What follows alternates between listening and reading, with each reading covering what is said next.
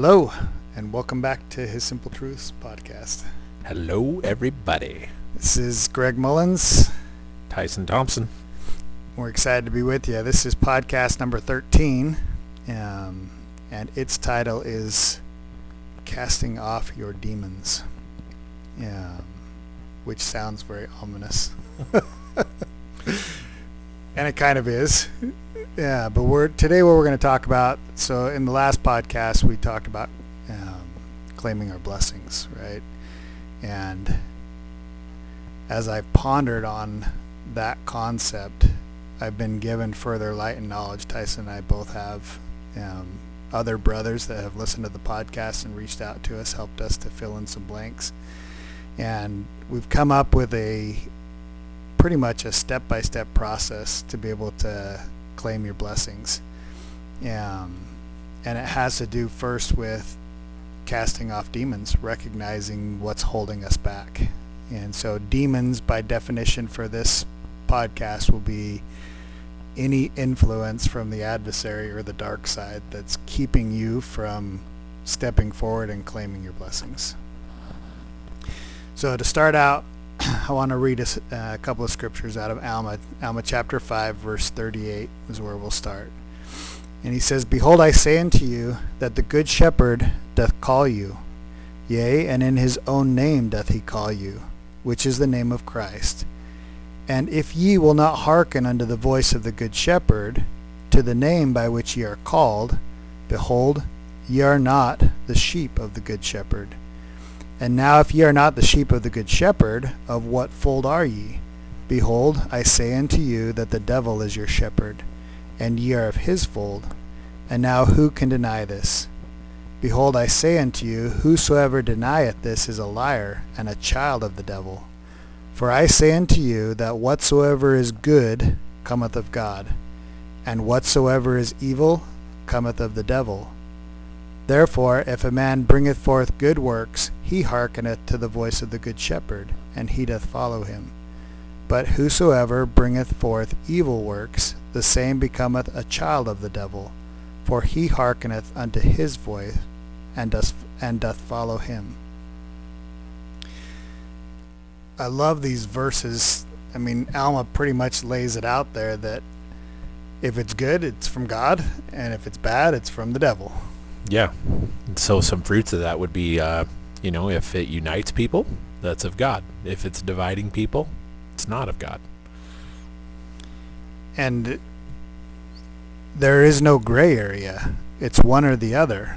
Either you're following the good shepherd and you're part of his fold, or you're following the adversary and you're part of his clan. So question for you, Greg. You think it's possible to be a self-proclaimed Christian or a member of the Church of Jesus Christ of Latter-day Saints and not be on the Lord's side? You mean even if you're coming to church? Depends on if you're hearkening to the voice of the Lord, right? So that's what President Nelson is trying to pound into our heads, that we have to learn how to receive revelation and be hearkening unto the voice of the Spirit. So I think there are quite a few people who are proclaiming to be good. I mean, the Pharisees and Sadducees thought they were good. True. Right? And they were preaching the word of God, right? But we know that their fruits were of the devil. And Yep. Christ pretty much laid that out for them with... Yeah, he pretty much told them they were children of the devil. In fact, there's no pretty much about it. He did tell them that. Straight out. Yeah. And I think there's people on the opposite end of that spectrum that are just as bad, right? That are just totally denying the Spirit and not doing what they've been asked and called to do by the Spirit, and they're just as much in Satan's flock as the Pharisees and Sadducees were. I think what comes to mind for me is one time kind of had a sort of a glimpse of or a thought, more of like a daydream kind of, but basically was thinking about the covenant path as President Nelson's talked about, and holding on to the iron rod, and I kind of saw two opposing ditches. Well, they seem to be opposing. You got the ditch of self-misery, which I talked about before, and then on the other side is the ditch of self-congratulation, right? And there's people that are stuck in either ditch, and the reality is that both of them are in the kingdom of the devil. So you got these people in this ditch on the left side of the path are just wallowing in self-misery, right? And their demons are just owning them. And then the people on the right side of the path that are laying in a ditch with their feet up, thinking they've made it. And really, both are close to the path, but neither of them are on the path. And I certainly know I've vacillated from one ditch to the other in my life, and I hope, for permanency's sake, that I'm now on the path. That I'm securely on the path, and that I'm holding on to the rod. And my role there is to try to help people out of either ditch without getting sucked into a ditch myself. Meaning, I've got to maintain 2 feet on the path and one hand on the rod. And if somebody's made enough effort to climb up onto close enough for me to reach out and grab them and pull them up onto the path, then I can. But I also can't forfeit or put myself in jeopardy at the same time. Yeah, you don't go into the ditch to get somebody out of the ditch. You make a ladder. Right. Oh, there's my buddy. Find a rope. Buddy over there, he's getting wasted. I'll go get wasted with him once, and then after it's over, I'll be like, dude, that was a bad idea, wasn't it? Yeah, we should go to church. No, that's not how it works. I'm going to go tell that guy how good I am at following the teachings of the Savior, and that's going to help him want to get out of the ditch. Like, that whole pride factor, that doesn't work either. Right. We have to be able to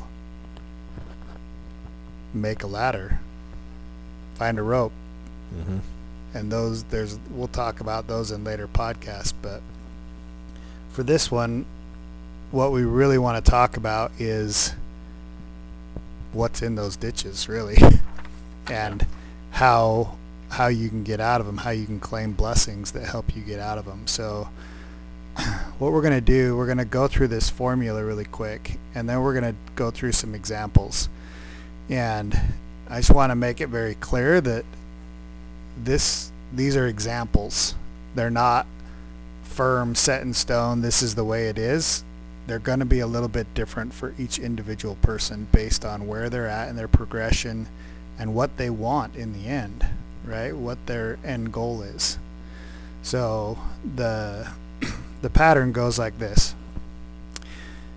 The first thing that you have to do is identify what's holding you back. Identify your demon, right? What is it that's blocking you from progressing? The second thing is you got to have a desire to overcome that. You have to want to get away from it. I know a lot of people who are being blocked by a particular demon that they're comfortable with that demon. They like it. They don't want to get away from it. And nothing can happen until there's a desire to get away from it because of the law of agency. My mom always used to say, chalk this one up to the Church of Mom, right? But she was like, people have to hurt bad enough to want to change, right? Otherwise they're just going to continue on with what they've always been doing, and if you don't hurt bad enough to want to change, then guess what? You're not going to change. Yeah, isn't that an unfortunate reality that it's so simple? These truths are so simple and right in front of us, but we have to beat our head into the brick wall 1,000 times before it hurts bad enough that we're like, hey, I should do what the prophet said and repent, which means to change. Right. And move forward. Right. You step back from the you've so myopically focused on that one section of the wall that you're trying to break with your skull, that when you step back, there's a door clearly labeled repentance right there, and you're like, oh, I stepped to the right by 1.5 feet, I opened the door and walked through it. Weird. Dang it. My head hurts. Everybody's like, you look like a Klingon. You got these like big bump on your forehead. I know. Okay, so the desire is your agency. It's your choice. Okay, so once you have the desire to change, the next thing that you have to do is identify the blessing. Because there is a blessing that is going to help you overcome or put off that demon or get rid of that demon. Then the next step is hope.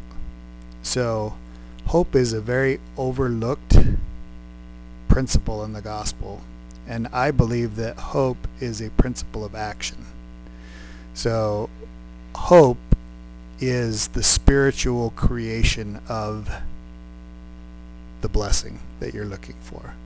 So if you, and we'll go through and give you some examples of these, but we know from teachings of the temple and all through the restored gospel that all things are created spiritually first and then physically. So hope is your spiritual creation of the blessing that you're seeking to put off your demon. Then the next step is you have to find the law upon which the blessing's predicated. So in the Doctrine and Covenants, it teaches us that there is a law irrevocably decreed before the foundation of the earth upon which all blessings are predicated. And when we receive any blessing, it is by obedience to the law upon which it is predicated. So you can't receive a blessing without being obedient to the law that's connected to that blessing. So you have to figure out what the law is and then be obedient to that law. And the way you're obedient to that law is the next step, which is faith. So faith is the other action word. Hope is the spiritual action word. Faith is the physical action word. So the action of faith is the actual creation of the thing that you've hoped for, by stepping into the darkness and beginning to do what's necessary to create that thing physically. And then the final phase of this is where you actually claim the blessing, or you receive the miracle. It's physically manifested. Okay? So identify the demon, have a desire to get rid of it, identify the blessing, begin the spiritual creation through hope, find the law that's connected to that blessing you want, begin to act in faith, and then claim the blessing. So when the Lord told me those few weeks ago to claim your blessings, I was like, sweet, okay, give it to me. I'm ready. Lord, I'm here. I'm claiming it. So then comes to mind, right, the chastisement of Oliver Cowdery, right? The Lord's like, you took no thought but to ask me. But you must study it out in your mind, right? And then put it into action of some kind. Yep. That's exactly. So as I sat and pondered that, talking to a couple other brothers, all of this came together, and I was like, okay. And when I looked at the pattern, I was like, well, there were some of them that I was already being obedient to the law that was required. And I was able to immediately claim that blessing because I was already in compliance. But there were others that I looked at, I was like, oh dang, got some work to do on that one. Darn it. Before I get that blessing. Okay, so we're just going to go through a couple of these. Do you have anything else? Nope, I think we're good. Okay, we're going to just go through a couple of these and walk you through them. So we all know that we've been given a thorn in the flesh, right? God tells us that he gave us weakness that we may be humble.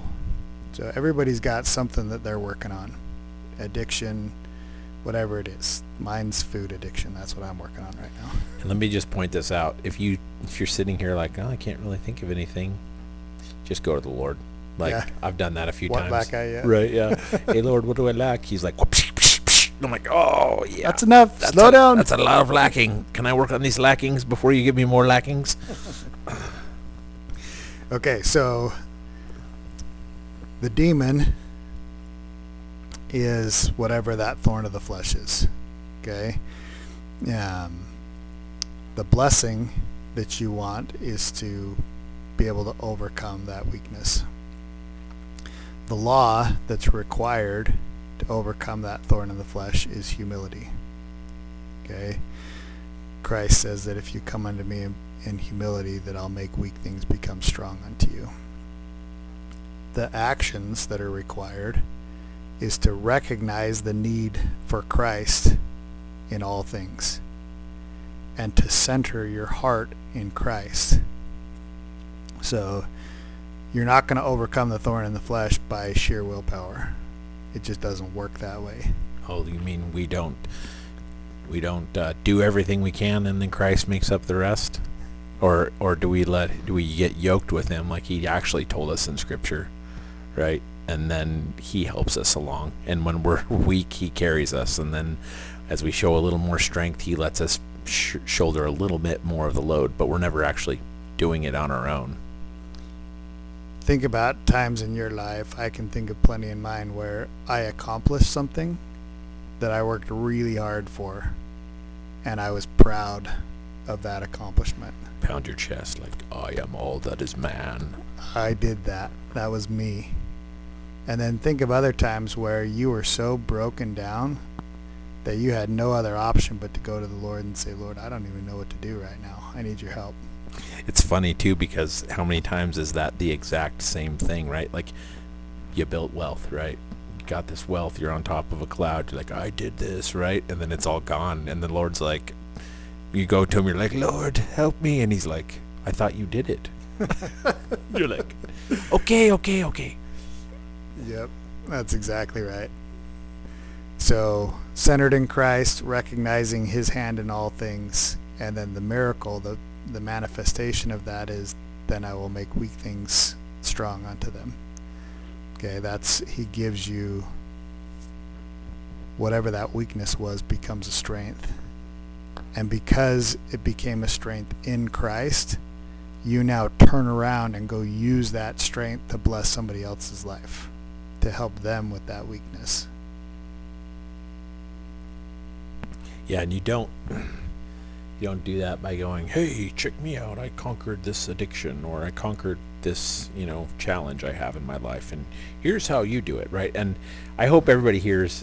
It's funny because Greg and I talk about checklists, and then we kind of created this. It's not really a checklist, but we created this formula, this matrix, right? It's a formula. It's different than a checklist, okay?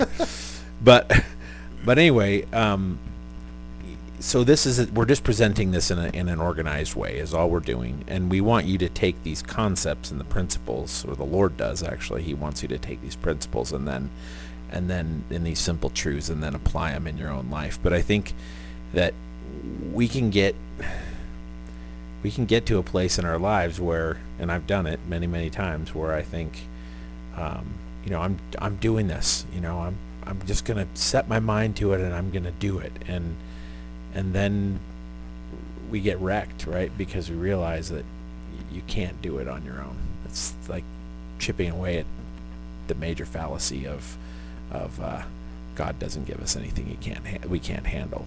That's true if you include the sentence with Christ's assistance, but we don't do it on our own. We're not empowered to overcome this world on our own. That's the whole point. Yep. Okay, so let's hit another one. This is one that we hear a lot, which is scarcity, right? Not having enough money, enough resources. So that's the demon, scarcity. The blessing would be to have sufficient for your needs. The desire is obviously to get out of that situation of not having enough. The blessing is to have sufficient for your needs. You start to create that spiritually, recognizing that everything you have is the Lord's anyway, and that he desires to bless you. He's said that many times in the scriptures. The law that's connected to it is tithing. The faith action that's required is to give unto the Lord what he requires. So in tithing, we know that's tenth. So you start to act in faith, hoping that the Lord will bless you with more abundance. And then the miracle that is spiritually manifest is opening of the windows of heaven. So I love this. For me, tithing hasn't really ever been a challenge since I've been active in the church, but I love hearing people's testimony of tithing. I remember my grandparents' story of tithing, and I'll just share it. So my grandma, and I know all of you can relate because you've either experienced this or you've heard of people bear testimony of this, but she had just enough money to pay the last bill that they owed, or pay the tithing, and she made the choice to pay tithing. And then a day and a half or 2 days later, a check showed up inexplicably, wasn't expected. It was a refund for something, I think. And that's the whole, I just basically in a very short story just ran down the whole process of how to overcome scarcity with the law of tithing. Meaning, your desire is that you have enough, right? But you go full send. Basically, you're like, okay, I'm just going to be obedient to the law that this is predicated on, and then expect the Lord's going to follow through on his end of things and provide the blessing. And that's exactly what happened. So this is probably one of the easiest ones to talk specifically about. And now if you ask my grandma, she'll never not pay her tithing first, right? Because she learned that principle that if you do what the Lord says, he pays his end. That's the awesome thing about this formula is you can test it, every one of them. Yeah. And see whether it bears fruit or not, right? Okay, so let's go to, this is one that I taught the pre-scorm this last Sunday. So pornography, lust, sexual sin, that's the demon, okay? The blessing is to be virtuous. That's what you're seeking for. The law is chastity. Okay, so the actions, the faith actions would be to avoid triggers, pray for deliverance, learn to honor womanhood or manhood, and to repent quickly. Okay, obviously there's different, so with the faith actions specifically, they could be different for every single person. Literally, once you know what the law is, you go to the Lord and say, okay, Lord, what do you want me to do to be obedient to this law? Yeah, somebody could be struggling in the scarcity side of things, right? And then they may jump into an issue with pornography based on that, right? Like, oh, I don't have enough money, I'm stressed, here's how I self-soothe, right? Which is not good, right? But that's the road they go down. And so the interconnectedness of all of these, somebody may realize, oh, what trigger for me isn't thinking about, pornography or, lusting after someone. The trigger is scarcity. Like they go like, oh, I'm freaking out because I don't have enough money to pay my bills. Let me take my mind off of that by doing something I shouldn't be doing. Right. Okay, so the miracle or the physical manifestation of this is found in D&C 121 that says, let virtue garnish thy thoughts unceasingly, then shall thy confidence wax strong in the presence of God, and the doctrine of the priesthood shall distill upon thy soul as the dews of heaven. So by being obedient to the law of chastity with small and simple actions of faith, eventually you get to a point where that virtue garnishes your thoughts and you become confident in the presence of God. And when you're confident in the presence of God, you can do things like the brother of Jared did, right? And see the finger of God. Yep. You can shudder at the appearance of sin, right? Like, I can't tell you how many times that happens to me with things that I used to struggle with. Now it's like if it even shows up, anything close to it shows up in my life, I physically shudder, which has been interesting. Like I'll just get the chills and like go directly to prayer and run from that thing. So that's powerful. I mean, to be able to shudder at sin, at the sight of sin. So I'm gonna share this with you, and this is really sensitive. I know that there's people out here who are struggling with addiction. I've had very good friends that have struggled with sexual addiction, different types of addictions, and they got very offended when I said this to them. But it's been reiterated by multiple prophets that the atonement of Christ is sufficient to overcome all weakness. And sin. President Oaks just gave that. That was his entire message this last General Conference. Unfortunately, we live in a world where we get told that once you're an addict, you're always an addict. And I disagree strongly with that principle. And I know that's going to tick a lot of people off, me just saying that. I don't feel like the groups like AA that teach that are bad in any way, shape, or form. I love that they're trying to help and bless people's lives, but I do know that God's grace and atonement, our Savior's grace and his atonement, is sufficient if you desire it, if you identify the blessing, you begin to create it spiritually and hope for it, and you start the actions, that miracle will be manifest in your life. It may not happen overnight or in a day. It probably won't happen overnight or in a day. No. It's a process. This flow that we're teaching you is not a, I did this, I get the blessing. Usually it's, I did this, and you fall back in the ditch. And you got to climb back out again and get back on the path and try again. That's what repentance is about, repenting quickly, right? Yeah, but it's never, Christ never said, I'm going to heal everybody of everything except for people who are addicted. You're always going to be an addict, right? Like, he never said that. No. Like, he heals those people. It's a little bit different process. Well, the process is the same, but it's for every person it's different on how that happens. Some people have an addiction and they're able to quit it and forget it, right? And other people are, the way they're wired, there's generational iniquity that comes into it. Literally can be in your DNA a little bit, like traditions of the fathers. You can get sucked right back into it.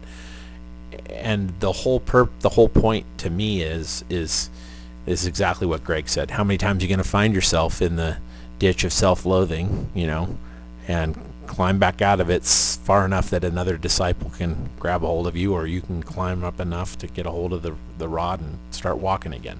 Yep. That's the point. The point is not to sit there and say, I'm never going to be able to overcome this, so I just need to submit to it. No, you need to submit to God, and he'll help you overcome it. That's right. Okay, so here's another big one that we hear from a lot of people right now is fear and doubt. Yeah, and this is one that I deal with as well. So the demon is fear and doubt, and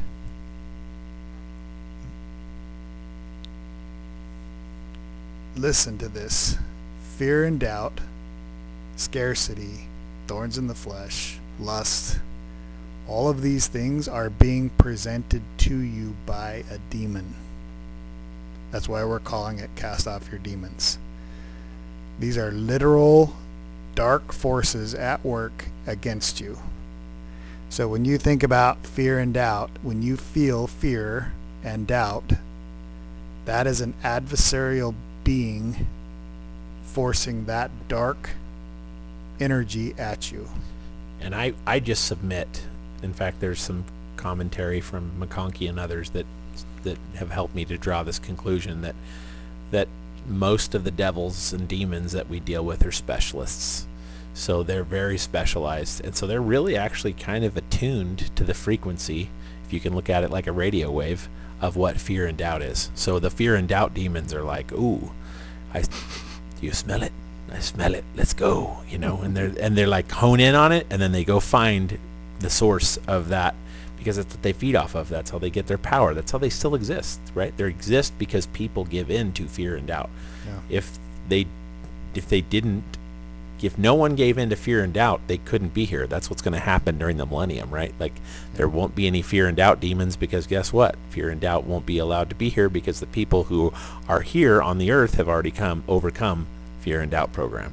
So there's no fear and doubt demons running around. That's right. So this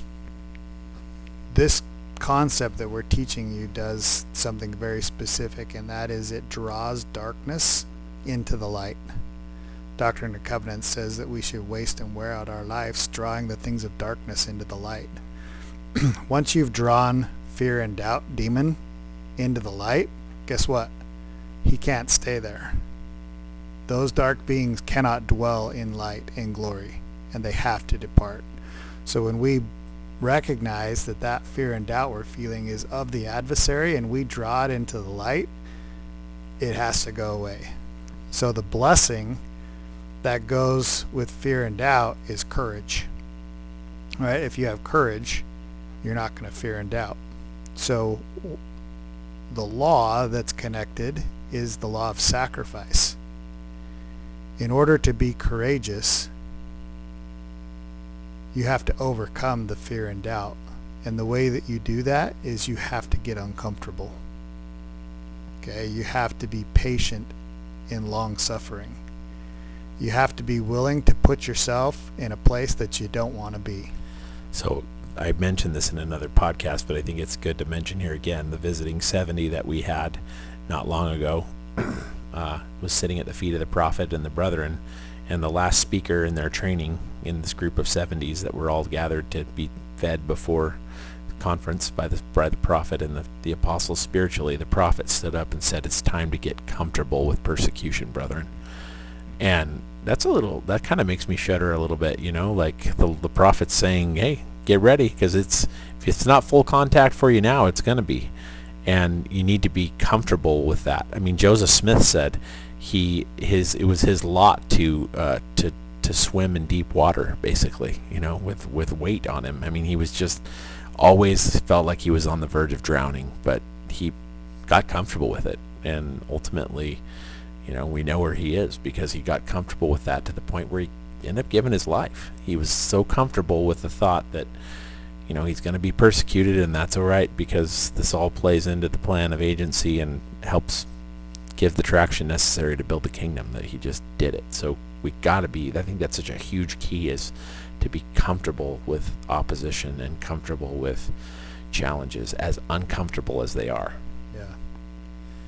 Just to give you a real simple example of this, when I first started in my sales career, nothing caused more fear for me, even in the mission field, when we do our trainings and stuff. I hated role playing. Like, there was nothing I detested and feared more than having to do a role play in front of a group. Like, I did not want anything to do with that. Well, for any of you who have been in the sales world, you know that role play is pretty much a mandatory thing. There's no way to get away from it. It's like the boot camp of sales. Yeah.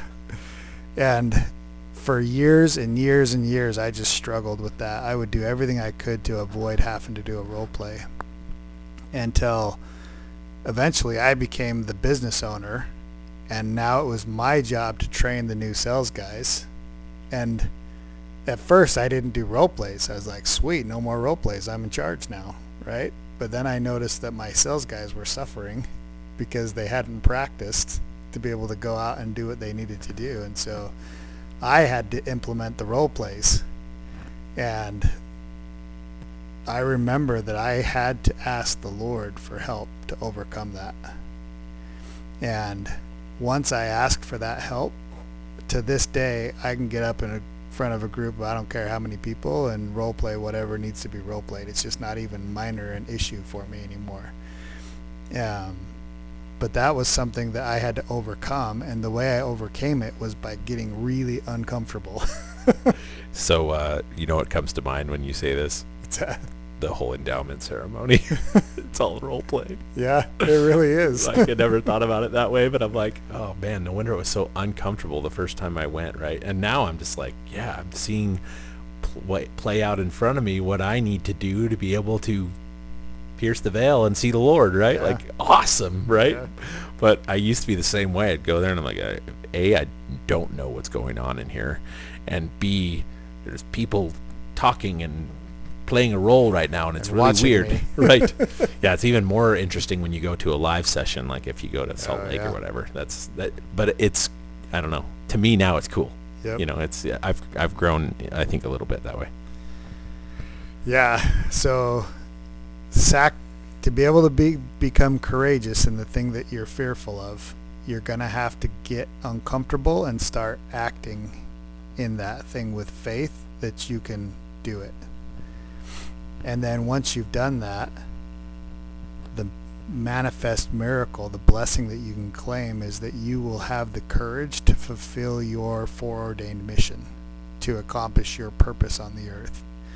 You're never going to be able to accomplish what you were sent to be here if you doubt yourself and if you're fearful to act. It's just not possible. And that's why courage is such an amazing blessing. I think of the young stripling warriors. They just gushed about how courageous they were, right? Never Helaman says never had he seen so great a courage among the Nephites. And they were courageous because they had sacrificed. They had done what was required by listening to their parents and learning the things that they needed to learn. And they just sent it, right? Right, full send, right? Like, whatever. There's a bunch of young teenagers with the entire Lamanite army pressing down on them, and they just did it. They just did with confidence that the Lord would protect them.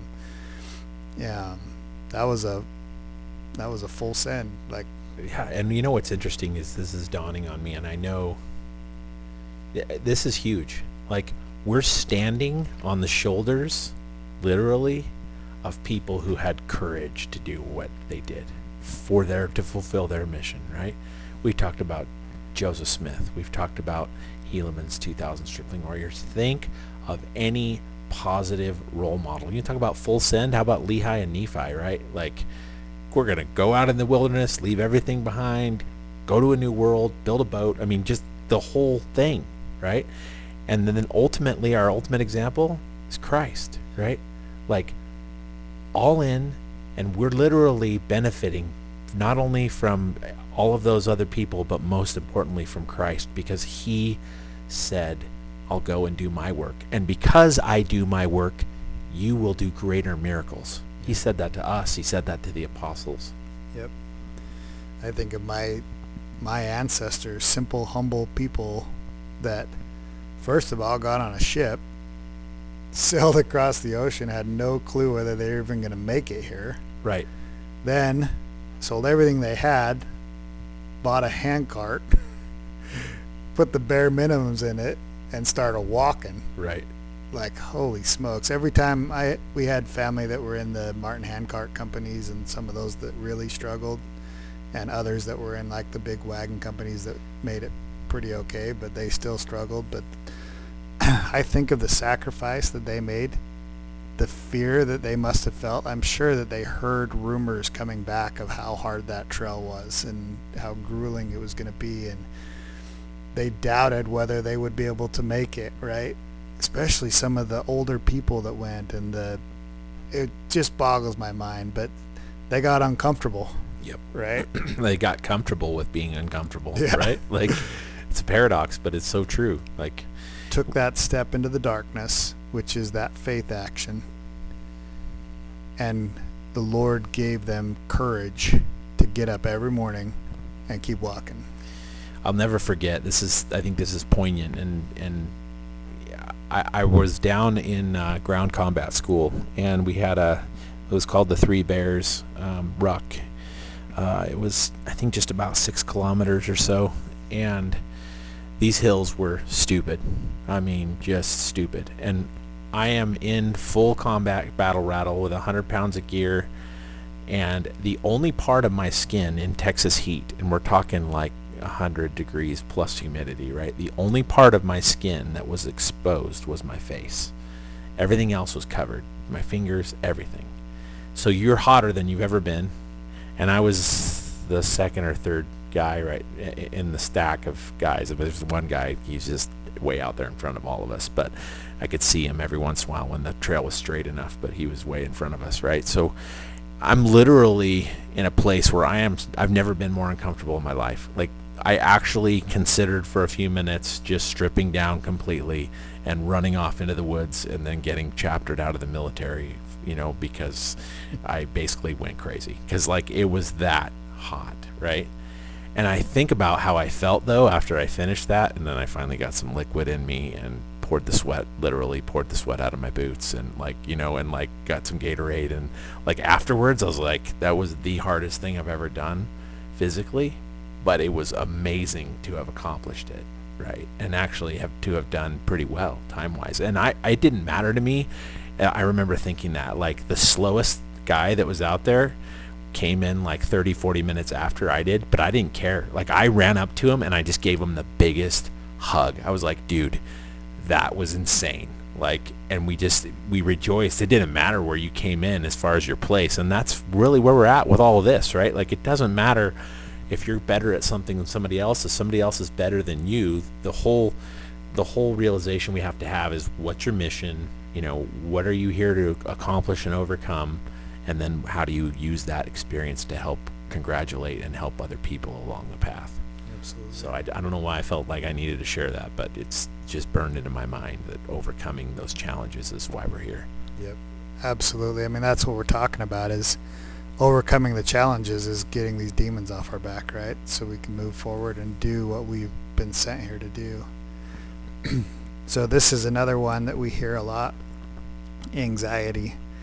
And this is one that's attacked me many times in my life. So anxiety is just that anxious feeling of not knowing how it's going to work, right? Or not understanding why you're in the situation that you're in. Just almost a catatonic type of fear where you're just shutting down. Right. And so for me, as I think of the blessing that overcomes anxiety, it's peace, right? Because anxiety is chaotic. Yeah, this is where Greg's helped me immensely. Like, he taught me the whole principle of checking in, and I think he taught it to me amidst him learning it himself, basically. But huge, right? Like, to be able to go to the Lord in that anxiety, right? Because you don't know how things are going to work out, right? Like, my wife and I are getting ready to build a house, but we don't have all the money yet, and we're still waiting for some other money to show up. And and we're like doing little pieces, but then we're like, we don't see how the whole thing's going to come together, right? And the reality is that I just check in with the Lord, and I'm like, was I supposed to go out and run the skid steer and strip the vegetation off today? Yep, you're good. You did what you're supposed to today. Okay, cool. Then I'm doing the step right then that I should be doing. Therefore, I have the peace to know that while I don't see the whole picture of how it's all going to work, I know that the piece I did today is what the Lord wanted me to do today, and I have peace about it. That's right. If you can get to that point where you can check in and say, Lord, am I good? And that peace of the Spirit just fills your whole soul, and the Lord says, yep, you're good. Right. Or he says, yeah, you're good, but do this, right? And he Right. gives you some other little tweak to your paradigm. And then, yeah, it's the best feeling in the world. You're just like, okay, then I don't have to worry about it anymore, right? Take the worry, the anxiety, put it on the altar, right? Because the Lord's got it. That's right. So the law that governs peace is obedience. Obedience to the voice of the Spirit. 1 Nephi chapter 20 verse 18 talks about that. Basically, we need to listen to the voice of the Spirit and not to other men. Anxiety is always caused when somebody else pops into your head and says, you're not doing what you should be doing, or you're not doing that right, or maybe they don't even talk to you. You just look at them and how they're doing it, and you're not doing it that way, and you're like, oh, I must be doing this wrong, or I'm not good enough, or whatever. All of those things are what causes that chaotic feeling within inside of us. But if we're being obedient to the voice of the Spirit, that's what brings peace. So, and the reality is if you're getting a bunch of flack and opposition from other people, particularly if it's very contentious flack and very contentious, accusational, finger-pointing, abusive type of opposition, guess what? You're probably on the right path, because that's what this whole program is about, is that when you step up and try to level up, you're going to get a commensurate level of opposition to earn the blessing, or to qualify, I guess, for the blessing associated with that law. That's right. So the miracle that's manifest when you claim this blessing is confidence, right? And assurance that your course is acceptable and pleasing to God. It's a Joseph Smithism from Lectures on Faith. Yep. So I just want you to try this for those of you who are being tormented by anxiety. Look at your life. All of the things that you're doing that are good. The obedient things that you're doing. And then just turn to your Heavenly Father and say, Heavenly Father, I'm really trying to do what I'm supposed to be doing. Am I good? Am I okay with you? Are we okay? And just wait for Him through the Spirit to respond to you. You're good. You know what I love is that as you're doing that, right, as you were just describing that, Greg, I see myself with that anxiety block, right? And that's the process of you drawing that out of the darkness and putting it into the light on the altar, right? Because the altar of Christ is in the light, and it's destroyed, right? Like you're like, okay, here's my anxiety. Lord, I've got this anxiety. Am I okay? And you put it on the altar, and he's like, you're good. And you're like, and then that peace washes over you and that confidence, and you're like, I'm good. It doesn't matter what the adversary is telling me, or it doesn't matter what this person that's yelling at me is telling me, or it doesn't matter. It doesn't matter. One of my favorite things to do after I go through that process, I still do this to this day. I literally will look behind me and be like, nice try, sucker. Like recognizing, bringing him even further into the light, that there was a demon trying to get me to stay in that chaotic state of anxiety. Nice try, buddy. It's time to take a hike. You're in the light. Oh man, you know what I picture too is getting the demons off your back as you're saying that, right? Is like like you're almost feigning like it's hurting you, right? And you're kind of falling forward, and then as you fall forward, you just grab that demon off your back and throw him towards the altar, right? Like you just throw him into the light. Like, hey, take that. He's like, I can't handle it. Exactly. Love it.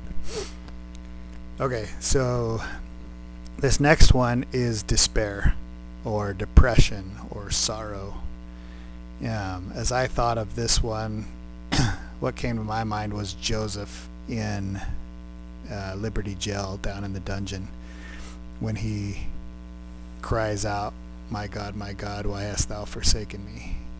So here's the prophet of the Lord who has seen the Savior multiple times, has the fullness of the priesthood, just has everything, right? But he's in a dungeon and he's depressed and he's despairing.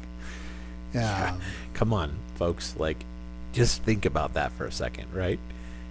We're told that Joseph Smith is the greatest prophet aside from Christ that has ever lived, and he got thrown in a dungeon where he couldn't see his family for a long period of time, and the most cold and decrepit positions, super shallow, basically crawl space of a jail that they were in, and he's crying out to the Lord. Like, I've never been in that situation, so I mean, I know we shouldn't get in the program of comparing crosses, but let's be real. If this guy was second to Christ as far as things he's done for people or for the world, for the salvation of man, then should we really be questioning that we have challenges ourselves to overcome? Yeah.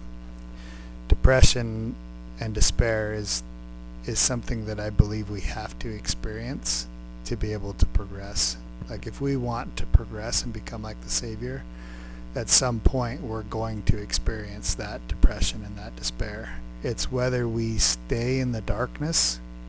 So as Joseph cries out to the Lord in that despair, the Lord comes back and basically says, Joseph, this is just for a little bit. Like, you need to experience this for just a little bit. And then it's going to bring glory to you forever. Yeah, he says, my son, peace be unto thy soul. Thine adversity and thine afflictions shall be but a small moment. And then if thou endure it well, God shall exalt thee on high. Thou shalt triumph over all thy foes. So here's the blessing that Joseph just received by hearing that from the Lord. The reason why we despair, the reason why we feel sorrow, the reason why we get depressed is because we can't see the end from the beginning. We don't know what's going to come next. When you get hung up in despairing or depression, it's because you see a situation in front of you and you don't know how to resolve it, right? And so you just get sucked into it until it demobilizes you, causes you not to be able to move forward. And then we heap on top of that immobilized feeling I just need to gut it out because I've got to do all I can, and then Christ is going to make up the rest, right? We take that notion and we just pile it on ourselves on top of what we're already suffering, right? Which then makes it worse, because then you exert all of your energy and realize that you're still no closer to a solution, and now you're just angry and tired. Yep. So the Lord, in that moment in that jail, told Joseph, this is just for a small moment, and gave Joseph knowledge that this was something that he was supposed to go through, that it would just be for a small moment, and then in the end it's going to give him glory, basically. So he gained understanding and he gained knowledge. That's the blessing. Despair, depression, sorrow, the blessing that overcomes those is knowledge and understanding. The law that's attached to that is patience. So the Lord told Joseph, just be patient with this for a minute, for a small moment, and then it'll be over. It's kind of like my ruck, right? Like we had a saying was embrace the suck, right? Like, but it's worth it. At the end, you're like, holy smokes, I felt like my heart was going to explode, and now I'm standing here with my buddies, like, just hugging it out because we just did the most difficult thing we never thought we could do, and I know that's going to be how it is when we cross the veil, right, and come into Christ's presence. We're like, man, that was exerting, and I know I was helped a ton, but I'm so glad I made it. Like, thankfully I'm here. And when you're going through that experience on the ruck, embracing that suck, you know the end from the beginning, right? You know that it's going to end. Yep. It's not going to be forever. Yep. And so you can push through it. So when you're looking at these things that are causing depression, if you can see the greater picture, if you can understand who you are and why you're on the planet and why you're going through these things, gaining that personal knowledge from the Lord through revelation, another reason why the prophet's telling us to receive revelation, then you can push through it. I love the scripture in Psalms 46:10. Basically talks about being still and be still and know that I am God. Joseph in that moment wasn't told to go try and convert the guards or start digging a hole under the prison to get out or anything like that. He was basically told, Joseph, shh, be still. That's awesome too. And as you're saying that, I'm like, I'm thinking back of other prophets who'd been in prisons, right? Other prophets who were somewhere down the line from Joseph as far as their ability and what they did for the salvation of mankind, and yet they were delivered, right? Alma and Amulek stood up and the prison walls fell. So, why wasn't Joseph delivered in that circumstance, right? Why did God ask Abraham to do what Abraham had to do, right? And it's tailor-made. So whatever your crucible is, it's for you. And if you ask God what it is you're supposed to learn, which of these laws you're supposed to be learning from that experience, he's gonna tell you, and then you'll see how to apply that knowledge. That's right. So the miracle, that the physical manifestation, is having a sure foundation that's built on Christ, where you're undaunted by the vicissitudes, the changes and challenges of life. Like, you'll be able to stand firm as the tribulations become greater and greater if you can recognize who you are, why you're here, what the purpose is, and then just trust in the Lord through faith, right? Doing those actions that are required. Okay, the last one here, obviously you can take this formula now and plug whatever it is. If you have jealousies, if you have, I don't know, whatever the demon is that's holding you back, you can literally plug it into this flow and recognize what it is you need to do to be able to claim that blessing. This last one is kind of an encompassing one for all of them, and so the demon is opposition. Like Tyson just said, the prophets told us we need to get comfortable with opposition because that's our reality. So the blessing that overcomes opposition is spiritual growth or progression to the fullness. Opposition is literally my boys have got me working out with them right now, and opposition of the weights to my old fat body have caused much pain. But at this point, I'm hoping that I can get myself back into physical shape, right? I'm creating that spiritually, and so I'm willing to do the work that causes the pain, do the opposition, to be able to receive that blessing of a strong body, strong physical body. And that's the same with any kind of opposition that we're looking at, whether that's persecution from family, whether that's persecution from people at work, it doesn't matter what it is. The law that's required to overcome opposition is consecration, or being all in, full send, right? Yep. So there's no way that you're going to overcome the opposition that's coming to the planet right now if you have not chosen to be in, to be part of the Good Shepherd's fold and not part of the adversaries. And the reality is, if you're listening to this podcast right now, you're here for one of two reasons. There's probably a small number that are here to beat Greg and I up, which is fine, because you're only playing into the Lord's plan of opposition for Greg and I. But the rest of you that are here, which is the vast majority, I believe, are here because you want something, some understanding of how to weather the storm that you're already in. And I know the stories of some of the folks that are listening, and like Greg said the other day, like, we are seeing people being hammered, but we're also so uplifted by their faith to stand in there and take shots and just keep trudging forward, even though, you know, the adversary is throwing all hell against them. Yep, absolutely. So some of the faith actions required in consecration is looking to Christ in all things, right? Turning to the light. Anytime you're facing opposition and you're staring it in the face, it's going to try and intimidate you. But if you'll just look up, the Savior's right there. Look in his eyes. Just like Peter walking across the water, the waves were thrashing around him. If he looked at the waves, he sunk into the water. If he looked at the Savior, he stayed on top of the water. And you're going to look away from the Savior and sink, and he'll be right there to pull you out of the water. Like, don't be afraid of that. But the better we can get at trusting the Savior and keeping our eyes on him and keeping our face towards the light, we'll be able to overcome that opposition. And then the manifest miracle is in D&C 121:8. It says, "And if thou wilt endure it well, God shall exalt thee on high, and thou shalt triumph over all thy foes."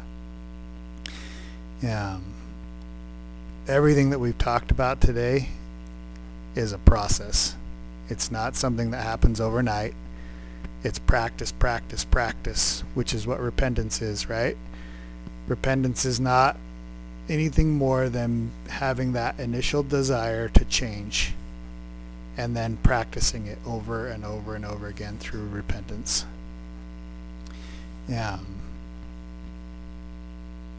That's the only way we make it right now, is by drawing darkness into the light. We have to recognize the oppositional forces that are against us right now, and we have to draw them into the light and put them on the altar and watch them be destroyed as we do the works through our faith that are necessary. So again, just real quick recap: identify the demon, desire the change, identify the blessing, begin to create it spiritually through hope, identify the law that's connected, start acting in faith through the faith actions that the Spirit tells you to use. It's going to require a step into the darkness every time. That's what faith is. Evidence of things hoped for. You have to step into the darkness for those things that you've hoped for and created spiritually, and trust that God will manifest them physically in a miracle. I just want to say this podcast right now, to be honest, brothers and sisters, for me, is exactly this process. So I've struggled with some health challenges, and I've alluded to them before, but one of those is post-traumatic stress disorder from my time in Afghanistan. That gets the better of me lots of days. My wife is my absolute hero because she carries a lot for our family. And you want to go down the list of things that we just talked about today, for sure, over the last couple days: anxiety, depression, just completely depleted physically, go out and do something small and then have to go back and recoup and, relax and try and get some energy back. And this has been a struggle for me for a while. And I know that some of these are, we don't want to present this like, oh, if you apply this formula one time, then it's going to work and you're going to be fine. and then you won't have to do it again, because that's not reality. The reality is that we have those thorns in the flesh, those big challenges the Lord's given us that we got to continue to apply repentance to. So I did. I went to him. I'm like, okay, Lord, like, I'm really, really tired today. I don't feel like I have a lot of energy to physically do some things that I needed to do in preparation of building our house. And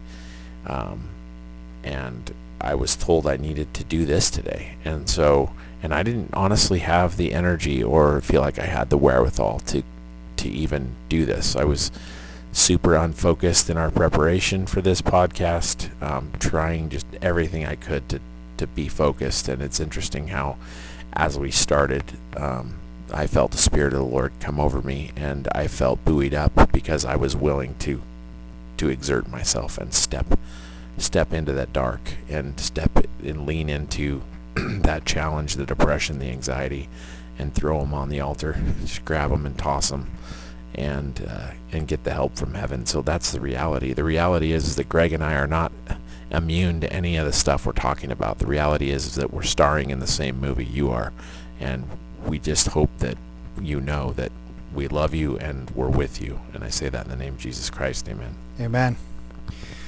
So that concludes this podcast. We have some exciting things that are coming down the pipeline. We're going to introduce those in a podcast later this week. If you like the podcasts, be sure to like them and follow them. That way you'll get notified when the new ones come up. We just appreciate all the support from everybody out there. We love hearing from you. We've heard so many amazing stories. We've had people reach out for help. Please continue to do that. Just want you to know that God loves you and that we are His battalion, and He is calling us up and has just given us some major tools to be able to progress and do the things that He needs us to do on the planet. God bless you and be with you until we meet again. Hoorah.